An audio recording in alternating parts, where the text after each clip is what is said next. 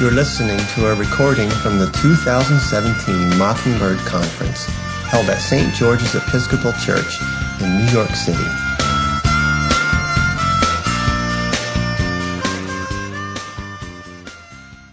All right, it is so wonderful to be back here at Mockingbird. It's been a couple of years since I've been able to be here, and I'm just so very pleased to be here once again. Thank you, John, for another classic brother introduction. I think I had similar treatment a few years ago. The title of my little talk today is Hiding in Plain Sight, the Lost Doctrine of Sin. The Pharisees said to his disciples, "Why does your teacher eat with tax collectors and sinners?" When Jesus heard this, he said, "Those who are well have no need of a physician, but those who are sick. Go and learn what this means. I desire mercy, not sacrifice. For I have come not to call the righteous, but sinners." The theologian Robert Jensen makes a comment in one of his works, almost in passing, that I've been ruminating on for the past couple of years. It comes in a passage where he's writing about the place of the Christian church in the modern world. Jensen points out that in the ancient church, there developed an instructional institution, as he calls it, a kind of school called the catechumenate. The purpose of this catechumenate was to provide people who wanted to become Christians with a kind of schooling and shaping in Christianity.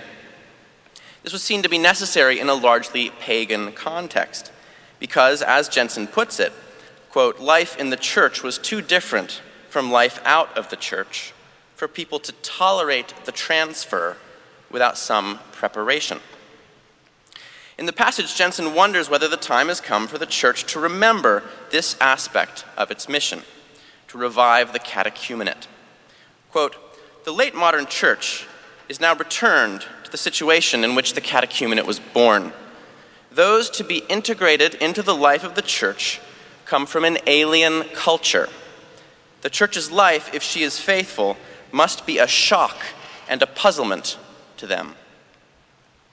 In other words, in an increasingly secular world, Christians can no longer take for granted that their ideas and practices and morals will be intelligible anymore to contemporary people.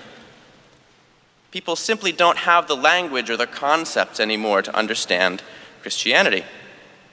Now, there's a lot I could say about that, but what particularly struck me is that his point is, I think, undeniably true of one Christian doctrine in particular, the doctrine of sin.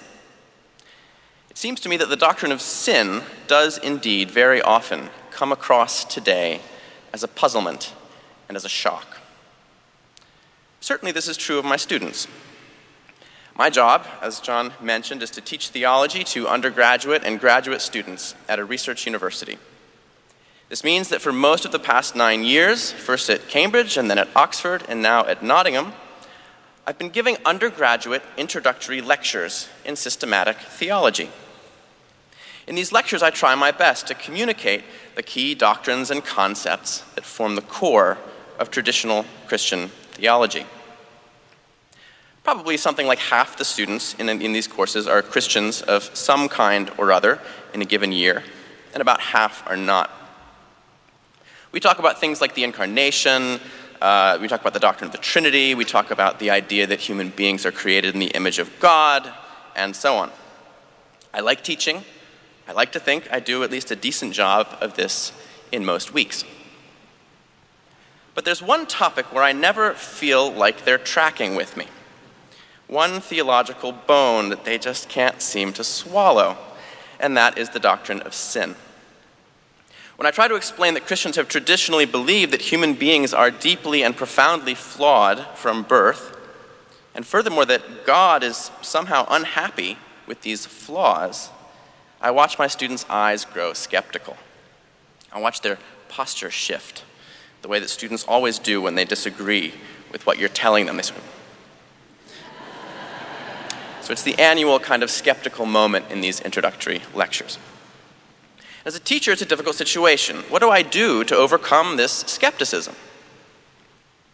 Do I recite statistics about the world wars and about genocide, about human trafficking, and basically just kind of try to rhetorically pound them into submission? But then they'll just think of sin as a kind of big, angry abstraction, and they won't actually understand it the way that Christian theology does. The second option is to kind of go personal, get them to engage in some kind of self-analysis. It would basically be to do exactly what Sarah just did. And that's actually the most effective way to talk about sin.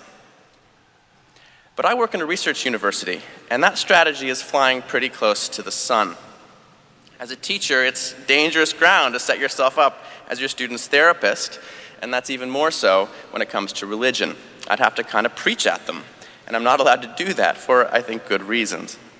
So that's kind of off the table. Another option is a bit safer. I could refer to moral problems that I know they're aware of and that they care about, like racism and misogyny and Wall Street greed. I could say that Christianity has a term for the way in which the world is full of big, complex evils like these, and that term is sin. This might be a good opening. Certainly it would get them listening. The problem with this strategy, though, is that it carries substantial risks of them just slightly missing the point. You see, most college students, like most human beings, frankly, think of things like racism and sexism and capitalist misbehavior as bad things that people out there do. Other people. Maybe people we know, but not really us.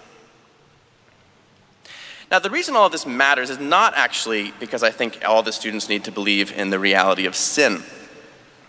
As a university professor, that's not really my business, at least not in the classroom. The reason is actually pedagogical.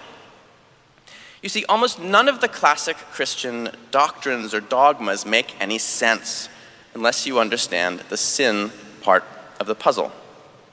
When you teach introductory theology, you quickly discover that the doctrine of sin is fundamental to the coherence and intelligibility of Christian belief.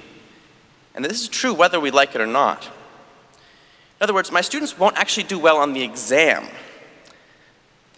They really, unless they acquire they won't get a deep understanding of Christology or the doctrine of the Trinity or the doctrine of Revelation, unless they have some kind of feel, at least a sympathy in their minds for the doctrine of sin and for why Christians have thought it so important through the centuries.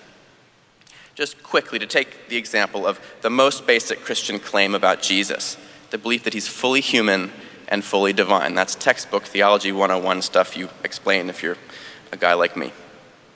So the reasons that Christians came to believe over the first 4.5 centuries of Christian history that Christ is fully divine and fully human at the same time makes no sense without the doctrine of sin. Very thoughtful people concluded at the time, kind of monastic, bearded people mostly, that only a human savior could enter our condition fully enough to save it, a real human. At the same time, only a divine savior could actually pull off the job. Thus, paradoxically but truly, Christ must be both fully human and fully divine. Otherwise, he couldn't deal properly with the reality of sin and with its chief consequence, death. So you see, without a doctrine of sin, the basic Christology, which we confess in the creeds, is just a kind of weird and unnecessary paradox from the 5th century. And the same could be said of many other theological topics. In the edifice of Christian belief, the doctrine of sin is a major load-bearing structure. It's not theologically optional. To lose it, to downplay it, to reframe it in terms that are more low-key or less offensive to our sense of self-worth is in the long run to render Christianity unintelligible, a floating shell, unmoored from its historical foundation, from its own inner logic, and indeed from our lives. In fact, within the classic topics of systematic theology, I think probably only Christology, only our beliefs about Christ himself, are as fundamental in terms of their constitutive impact on all other Christian doctrines and ideas. So this brings me back to my students and their skepticism. And I've the students here, they're just a proxy for, modern people, just in case you were wondering. If my job is to help them understand this doctrine so they can do well on the exam, then I need to understand why they find the doctrine so off-putting. With that in mind, and many of you will have many insights here, but my best guess for now is the following. When modern people hear the word sin, when they hear someone describe the idea that human beings are fundamentally flawed in a very deep way, that human beings seek their best interest over that of others in their nature and not just peripherally or occasionally, and when they hear that human beings might on this basis be liable fundamentally to judgment, when they hear all this, I think what they actually hear is something like this. It is right to judge people for their flaws rather than having compassion on them. Or, I think I am better than other people and have the right to judge them. I think that's what they hear. So in a way you could say that my students don't like the idea of sin because it sounds immoral to them. My students get uncomfortable because the doctrine of sin is heard as a violation of their moral values. It encourages judgmentalism and repression and not accepting people as they are. And it informs kind of creepy religious power dynamics that they don't know much about but they've heard are out there. And actually in some cases have experienced. Now, it isn't in fact the case, at least in my own view, that these inferences they're making about the judgmentalism, about the lack of compassion, and so on, are inaccurate conclusions to draw from the Christian doctrine of sin. They are not accurate. The reason people draw such conclusions is because they've never really had a chance to think the issue through, or else because the form of Christianity they have encountered is a decadent one. Given this, I think one little thing I can do for them, and also perhaps for us today, is to give a few kind of categories, to give some language, some ways of understanding what's going on here that might help us to rescue this doctrine, which I've said is so important, from its current place of dishonor, and to see why, in fact, the doctrine of sin is a diagnostic tool of great power. In other words, this morning I want to engage in a little of what Robert Jensen would call catechesis. Let me start by observing, and this is sort of Christian Theology 101, that first and foremost, sin is not in fact best identified as specific acts of moral transgression. Say, committing adultery, or embezzling from a charity, lying to get your way, and so on. Those are what we might call sins, but they are not really sin itself. Rather, in the first instance, theologically speaking, sin is a basic condition under which human lives exist. Sin is a way of describing the fact that there's a fundamental flaw in the human system and to explain why that system keeps throwing up errors. The doctrine of sin is a way of saying that reality is like a lens with this subtle but pervasive flaw, so everything that goes through it just gets distorted. It describes the fact that everything that happens has this slight tilt towards the perverse and the cruel. That there's a fundamental bias against flourishing that appears to be written in our hearts. So we need to think of sin initially as a condition. It's like gravity, only it causes enormous suffering. And this condition isn't just an idea, it's a reality. It's a fact on the ground, and always has been. It's just that we late modern people have forgotten how to name it. Sin hasn't disappeared, we've just lost the equipment to detect it. The patient still has cancer, even if the MRI machine is broken. Luther described the situation of 21st century Western culture very well in his commentary on Psalm 51. Quote, "The Gentiles who are without the word do not properly understand these evils, even though they lie right in the middle of them. Thus they cannot properly evaluate any of human nature, because they do not know the source from which these calamities have come upon mankind." In other words, what Luther is saying, and what we need to understand about sin, because without it, we will not be able to fully understand or describe the reality of the evils and the sufferings that we see around us. The Gentiles, Luther's saying, are like those who try to make sense of the cancer they're suffering from, but don't make use of the best diagnostic instruments available. But if sin is real and it's around, then where is it gone? Well, my main kind of point today, which I'll go through now, is that sin is hiding in plain sight. We've just started calling it other things. This morning I want to just mention two. They're not exhaustive, but they represent this kind of phenomenon. So one way that we've relabeled sin is as what psychologists call cognitive bias. The term cognitive bias refers to the various ways that our brains operate in such a way that we come to, shall we say, less than fully rational conclusions. And this has a big empirical basis, cognitive bias, various cognitive biases. So often these operations seem to have some kind of adaptive function. These biases have an adaptive function. They help us to not despair in the face of overwhelming odds, for example. It's good. We'll survive better, if we have these biases, even if they're irrational. And so they sort of give an evolutionary advantage, that kind of thing. Usually when you actually read about cognitive bias today, it's in the context of some article on why political opinions are so difficult to change through rational argument. Or, and this happens all the time, why human beings are really bad at investing money. You often hear about cognitive bias in relation to investing. We always buy high and we sell low, and we're just really bad at gauging markets. So you read these kind of pieces and you're like, so true. Human beings and their foibles. Cognitive bias. It seems to me, however, that much of what we call cognitive bias is in fact a scientific language for empirically verifiable, hardwired, biological facts of human selfishness and irrationality. In other words, sin. For example, there's a large literature on what are called self-serving biases. They're actually called that, like what cognitive scientists call the fundamental attribution error. Many of you will know what this is.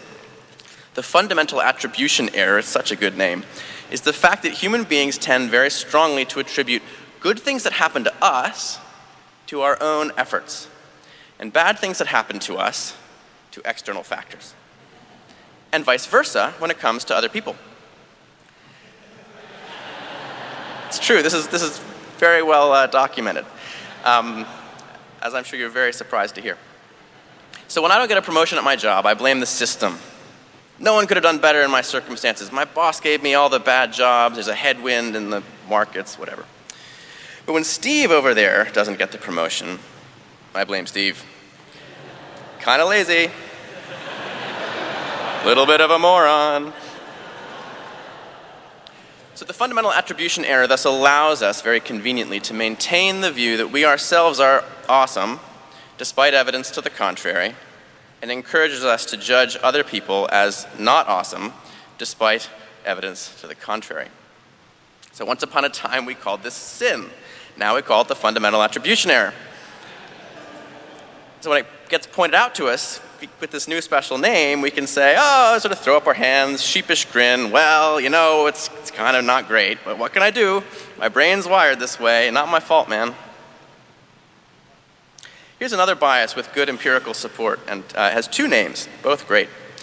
Choice supportive bias, also known as post-purchase rationalization. Basically, this one describes the well-known effect that once we've made a decision about something, say to buy a pair of shoes instead of not buying them and saving the money, then we're highly disposed to view the decision in retrospect as a good one. In other words, to think that the reasons we bought it are really great, and to forget or ignore or downplay reasons that maybe we shouldn't have. Now, obviously, this applies to more than just buying stuff. It's why we all think that most of our past decisions are awesome, even in the face of evidence that many of them were not. Post-purchase rationalization allows us to avoid learning lessons from failure and to continue thinking of ourselves as wide and prudent and canny in our decisions despite clear evidence to the contrary.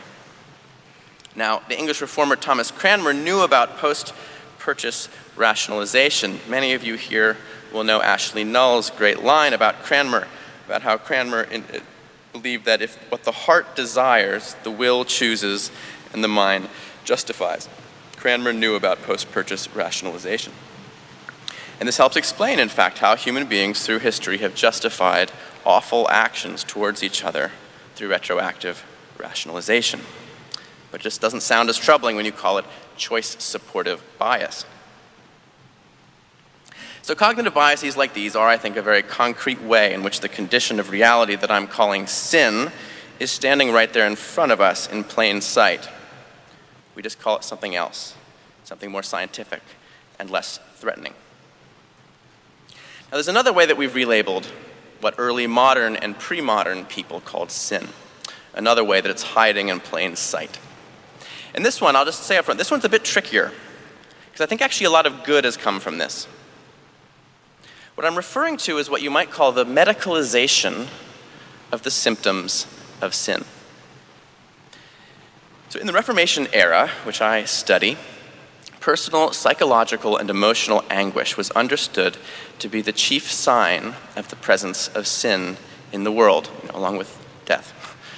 In the early 16th century, the symptoms of sin, the way you knew you had the disease, were things like powerful guilt feelings, or intense anxieties, or a deep sense of despair, or an abiding feeling of personal worthlessness.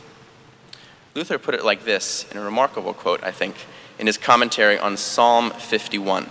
Quote, "This knowledge of sin is not some sort of speculation or an idea which the mind thinks up for itself.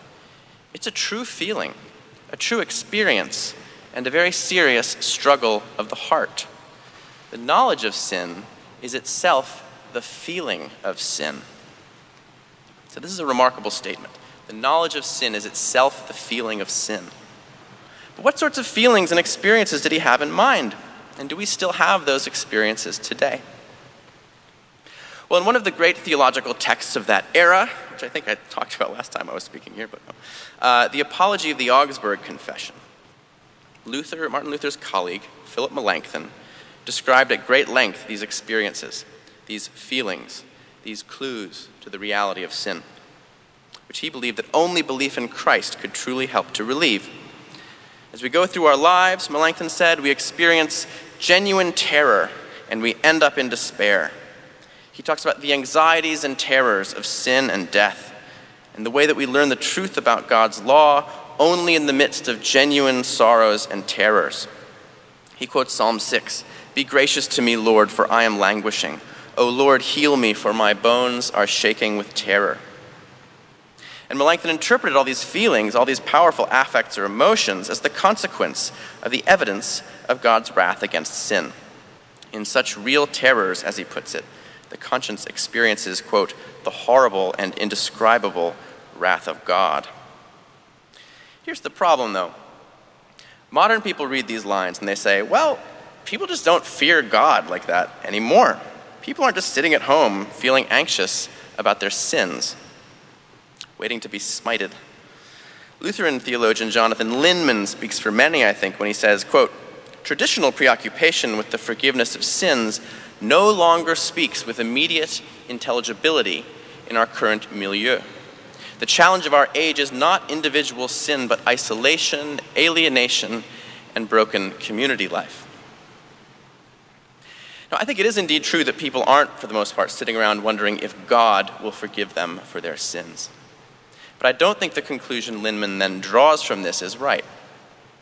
The reason I think Linman is wrong is that the feelings Melanchthon is describing are just as rampant as they were in the 16th century, if not more so.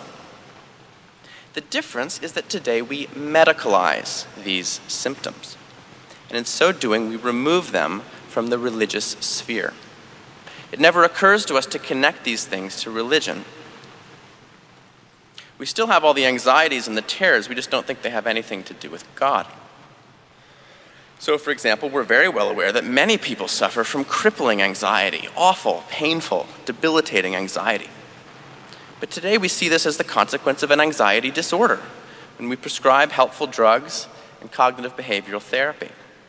Likewise, we know that people are still full of powerful guilt feelings, but instead of sending them to a minister or a priest, we recommend mindfulness therapy. People still suffer from profound and durable feelings of worthlessness and despair, but now we call it depression, and we send them to a psychiatrist. Now, I don't want to be misunderstood here.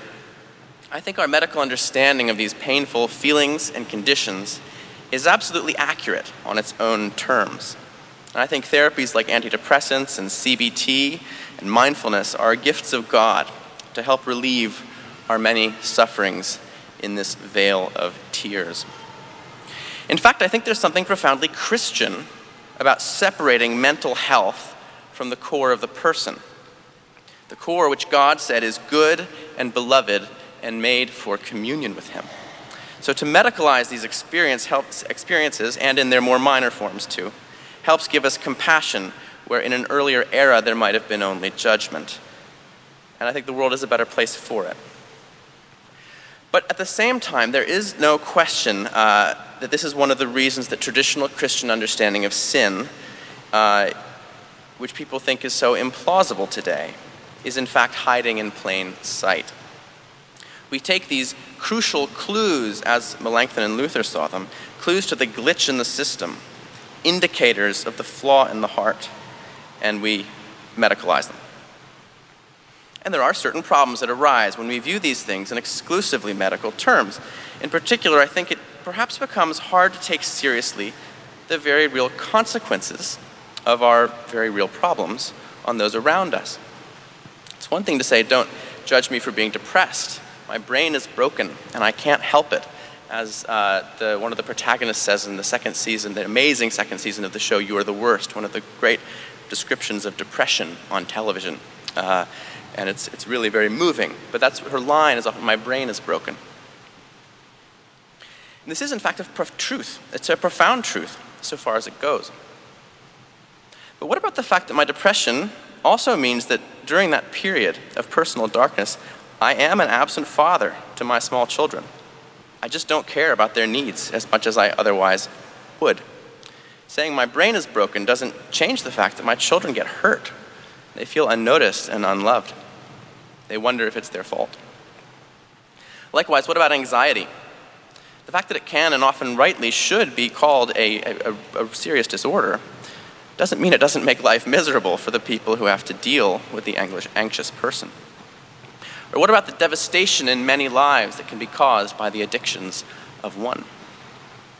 So it seems to me that understanding such brokenness as some of the many consequences of the fact that all human beings are operating under a universal condition called sin gives us a way of holding together the compassion birthed through the medicalization of sin's symptoms, while not ignoring the fact that there are real and terrible consequences to our brokenness. And also the fact that somehow the broken brain is still my broken brain, even if I have no power over it. So I want to go back to my students for a minute. In light of what I've been saying, I think we can now say that they resist the doctrine of sin in significant part because it sounds like the doctrine blames people for things which are in fact natural, medical, psychological conditions and problems. They assume that to add a moral valence to such things would be to engage in victim blaming. How could a person be judged for it if it's not their fault? And that's a good impulse, on its own terms. But the key here, I think, lies behind this notion of fault and blame.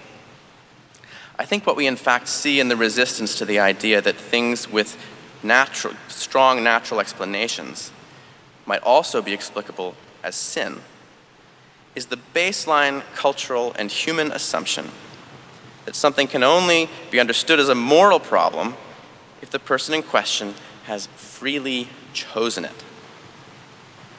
So maybe there's some medical conditions that it's a little bit okay to blame the patient for.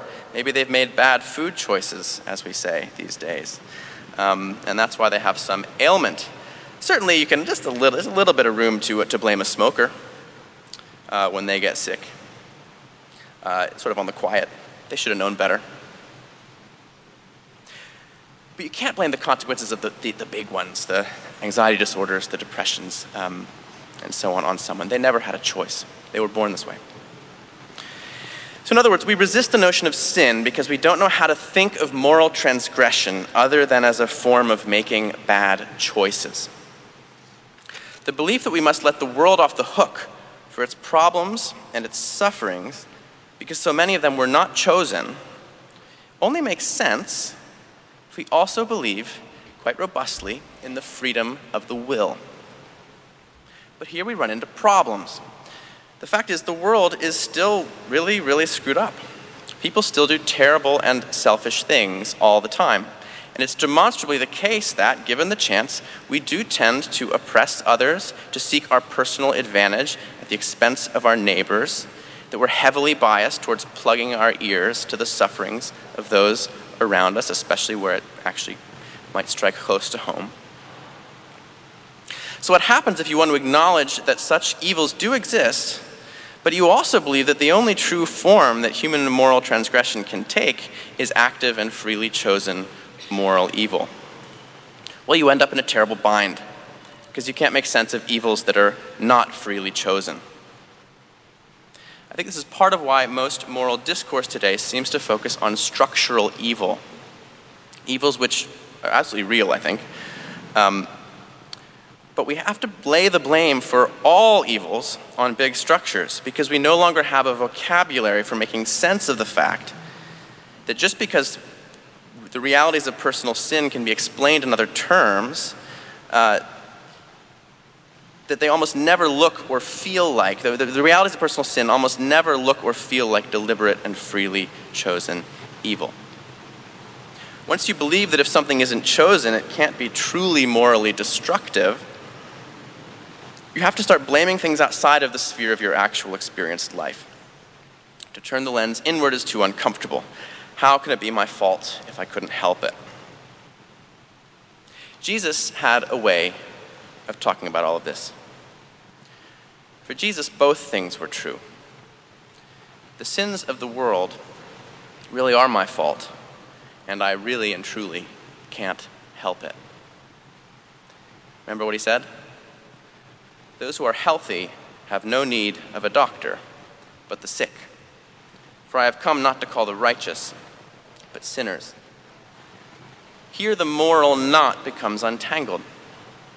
In the eyes of such mercy, human beings are indeed caught in an unbearable situation. We are truly transgressors, and we truly cannot help it. Our brains and our hearts are broken. We need an answer from outside, one that has both compassion and moral seriousness. And, well, you know the rest. So to conclude, what have I said? That's the thing. We all learned that from Dad, I think. What have I said? Anyway, first I said that the doctrine of sin is basic to the structure of Christian belief, such that to lose touch with it is for Christianity to become incoherent and incomprehensible. Second, I said that sin is hiding in plain sight, for example, in the biases and conditions that shape our sufferings and our complicity in the sufferings of others. We've just learned to relabel it as other things. Third, I said that the reason modern people resist the idea of sin is that we believe by default that only freely chosen sin is really sin. And most sin is in fact not freely chosen. The problem with this is that it fails to explain most destructive behavior in the world. It lets us off the hook at the expense of our not really being able to understand the world around us honestly. And finally, I've said that understanding sin as a universal human condition gives us a language for understanding how we are both always complicit and yet never exclusively responsible for our troubles. It makes it possible to have compassion on people and no serious expectation of change, and yet not to pretend that bad things are in fact good things. It is the insight that is missing in every single damn think piece that has shown up on my news feed in the past 2 years. But how are we really to come to believe this, given all of our cognitive biases and our egoism and so on? Well, perhaps we can begin with a kind of catechesis. we can begin by drawing attention to the 10,000 clues around us that sin is in fact an accurate word for the condition in which we live and move, and that the doctrine of sin is in fact an immensely powerful cultural diagnostic instrument.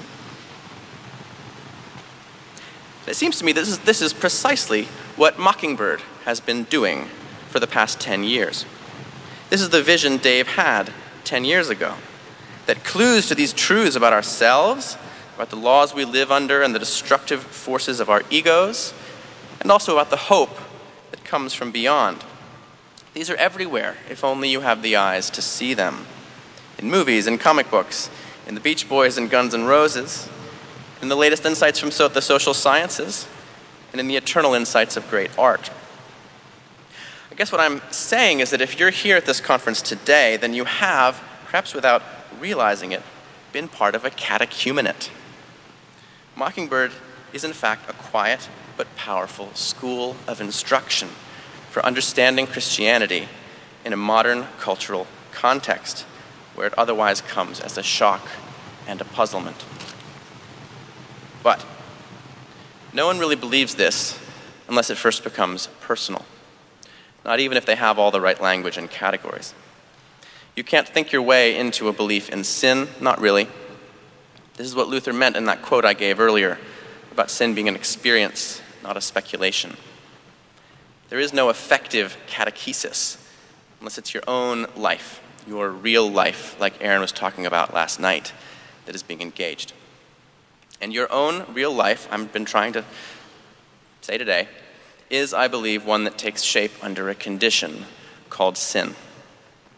It is our own bias against flourishing, our own cognitively hardwired self-absorption, and our own broken brains and bodies that work with grim inevitability to cause so much suffering. It's these experiences that enable us to understand this Christian religion of ours in this late modern age and in every age. It is only in our sickness that we recognize the physician. It is our sin that makes Christ intelligible to us. Thank you.